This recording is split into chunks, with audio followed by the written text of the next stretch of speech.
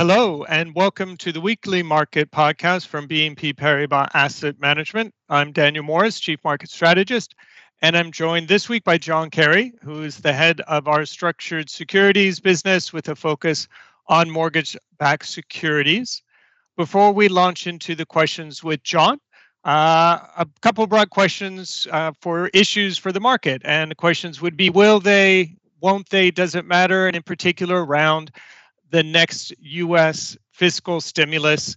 Still negotiations ongoing for a second package. Unclear, unlikely perhaps that any deal will be reached before the elections on the 3rd of November.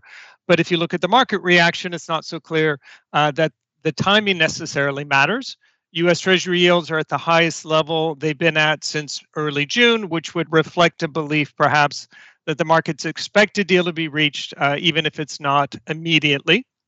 Another area where we could ask the same questions of will they, won't they, does it matter is around Brexit. Ongoing negotiations, but still looking at the market, or at least sterling exchange rate, seeming to reflect a belief that a deal will be reached. The sterling exchange rate versus the dollar is actually at the same level it was at the end of last year, and versus the euro, sterling hasn't moved all that much over the course of October. So no real change there in the market's anticipation or belief that in the end, an agreement will be reached. At the same time, we're having to digest some perhaps unsettling figures, particularly out of the Eurozone. Eurozone composite PMI falling into contraction territory in the flash release for October, even though that was slightly better than expected. And with figures like that, raising the risk of a drop in GDP in the fourth quarter, of course, all depending on how the pandemic evolves, and in particular, the government response to the pandemic and to what degree we see even more restrictive measures. At the same time, though, with this concerning economic data, that just raises further pressure on the ECB to do something. The question then remaining, what exactly can they and will they do? And then finally, the other key issue for the market of late is the U.S. earnings season moving in. Not a real surprise in that the year-on-year figures are bad. 14% decline in earnings year-on-year at this point. But that said, economic surprises quite good. 18% better in terms of net income than analysts had expected. And 2/3, let me repeat that, 2/3 of companies actually raising their estimates or their guidance at least in the outlook for the rest of the year. And it's important to remember that even as the U.S. is arguably going into its third wave of the pandemic, when the country went through the second wave in the summer, you didn't see a meaningful increase in economic restrictions. And if that continues this time, that may be one reason companies appear to be a little bit more confident about the outlook. Okay, with that, let's turn to our guest speaker. I mentioned a recent increase in interest rates, but of course, that's an increase from a very low level. And in absolute terms, bond yields globally still remaining quite low. So, John, for investors who nonetheless are still searching for yield, what do U.S. mortgage-backed securities offer? And in particular, if you could add a perspective for those investors whose base currency is the euro, and what about investing on a hedged basis? Sure. Well, as we look out at the landscape and think about high quality global fixed income, I'll note that there's over $15 trillion of high quality fixed income securities in the universe that have a minus sign. That is, all of these bonds have a negative yield. And in fact, in many parts of the world, those yields have been going further negative. Contrast that a little bit with what's been going on in the US, where optimism over the passing of a fiscal stimulus have moved 10-year Treasury yields up to 86 basis points. As you mentioned, these are the highest yields that we've seen in our marketplace since June. We are starting to see yield-based buyers enter our marketplace looking for mortgage-backed securities. I'll mention right now that our benchmark coupon, the 30-year Fannie Mae 2 coupon, has a yield right now of 134 basis points, 1.34%. It's a very short duration asset, so it's out yielding U.S. Treasuries by about 100 basis points right now. So the U.S. is one market, and agency mortgage-backed securities is a market in particular where we can find some positive yields. Now, when we look at that on a hedge-adjusted basis as well, we still find that these yields are very attractive. Bund yields in particular have made local lows at minus 60 basis points. So while rates in other parts of the world have actually been going more negative, we actually have more yield in U.S.-based assets right now, and in particular in our agency mortgage-backed securities. Well, it's certainly encouraging to know there are still some positive yields out there, particularly in assets of high quality. Of course, we are getting close to the U.S. election. Everyone is thinking about what the outcome is going to mean for different asset classes, the prospect for new legislation affecting different sectors. Is there any prospect of legislation that would change U.S. agency mortgage-backed securities status as AAA rated instruments with an implicit government guarantee?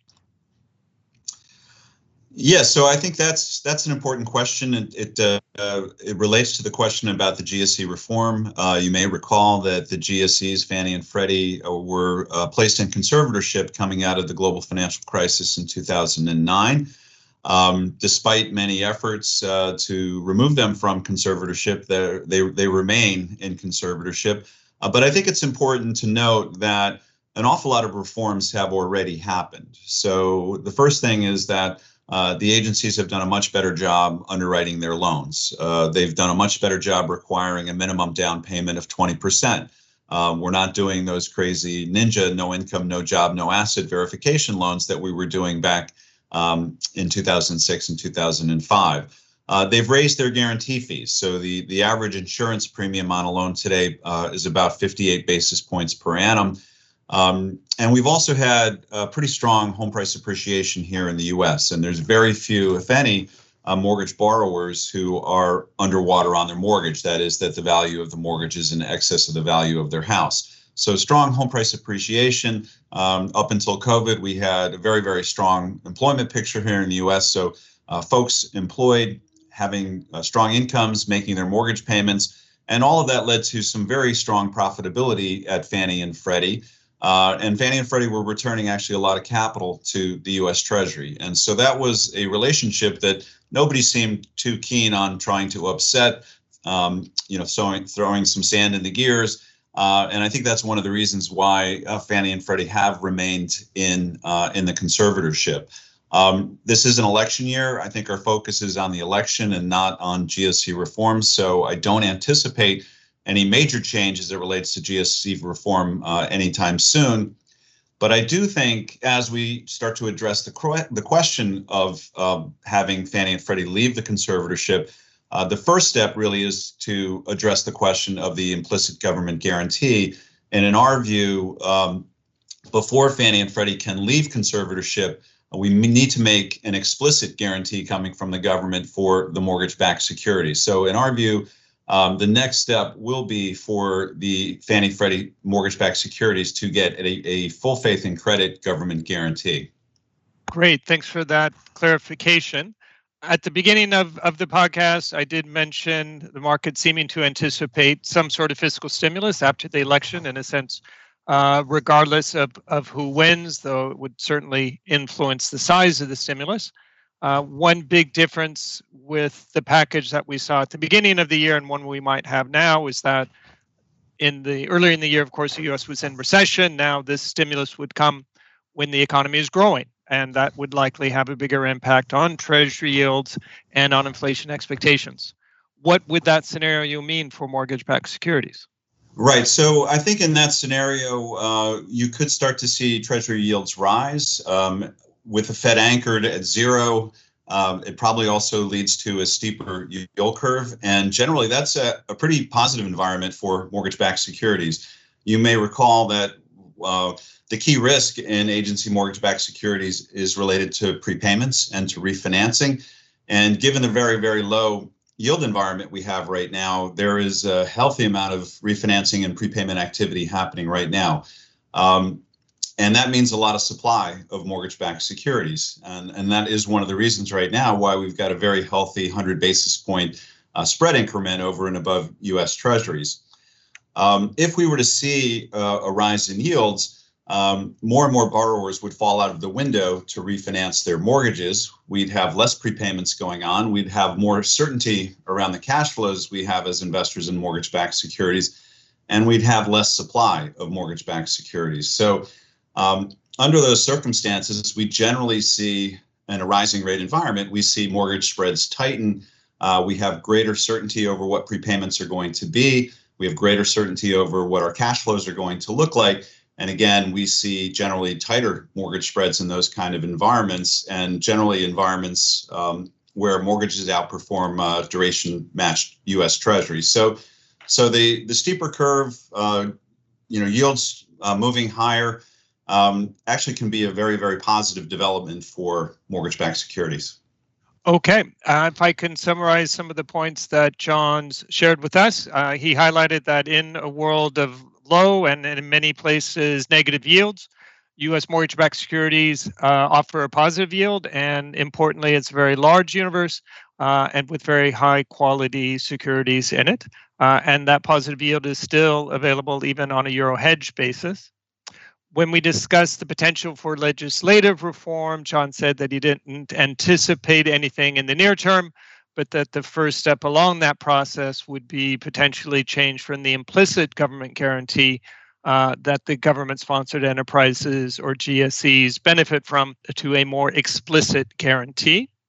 And then finally, the implications for MBS of a big fiscal stimulus, rising interest rates, and as John pointed out, a steeper yield curve, given that the Fed is going to keep policy rates pretty much where they are for a pretty long time, that generally a steeper yield curve is an environment that can be quite beneficial and positive for mortgage-backed securities. With that, that's all for today. If you have any further questions, please do not hesitate to reach out to your BNP Paribas Asset Management contact. My thanks again to John for sharing his insights with us.